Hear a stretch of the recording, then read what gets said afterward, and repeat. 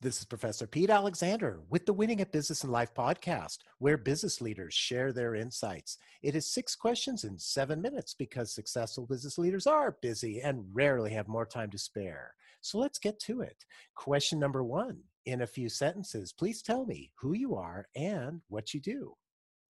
Hi, Pete. This is Dan Eckert. I'm a serial CEO.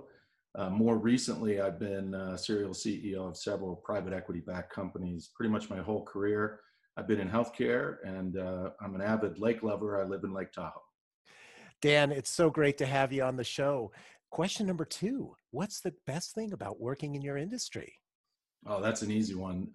StatLab, the company I run today, is in cancer diagnostics. So the best thing about that is sooner or later, pretty much every one of us is going to have a family member or, God forbid, ourselves be impacted by cancer.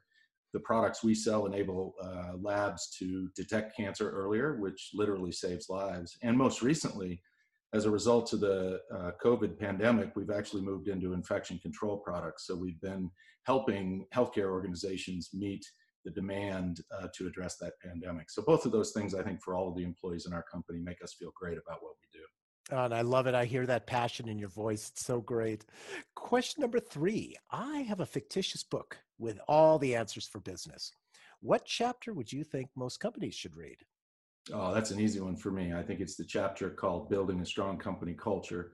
To me, there's a lot of things you can learn by doing in business and a lot of fundamentals that you can learn either in school or by the School of Hard Knocks. But the main thing that it comes down to, in my experience, is building a great team and building a strong culture. If you do that the right way, you can pretty much get everything else wrong.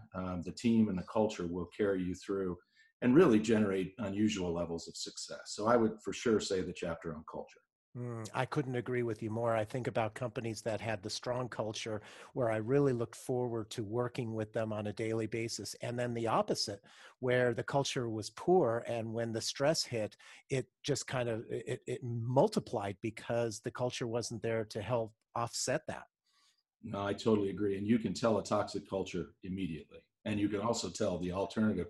The positive culture just exudes from all the employees from the first time you walk in. Absolutely. Question number 4.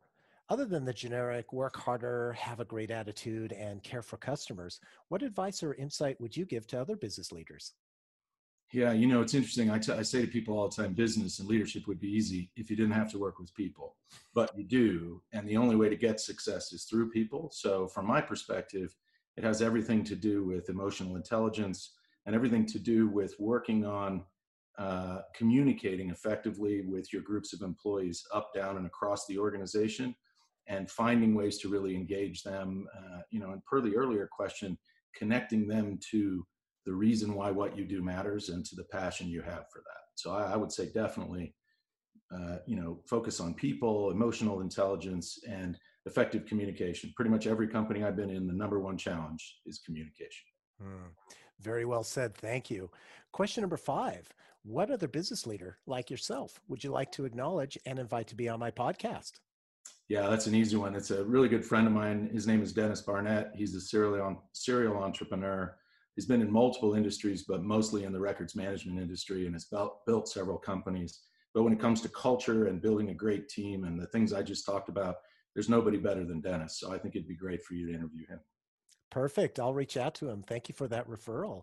And our last question number 6. Please tell me about your first job.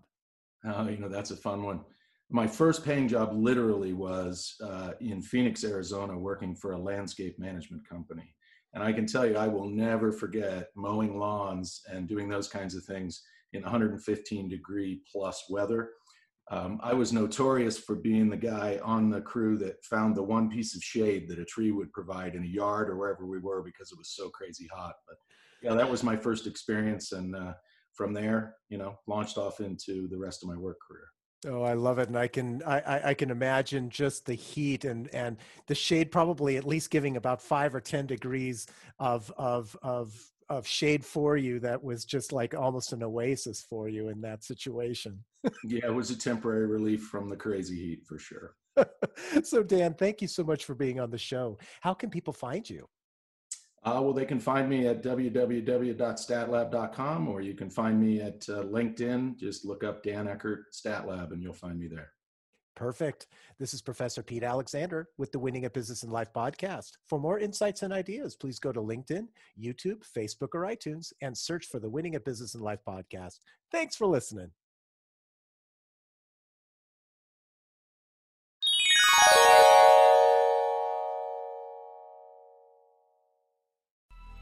Coming up on 5 Minute News, I'm Anthony Davis.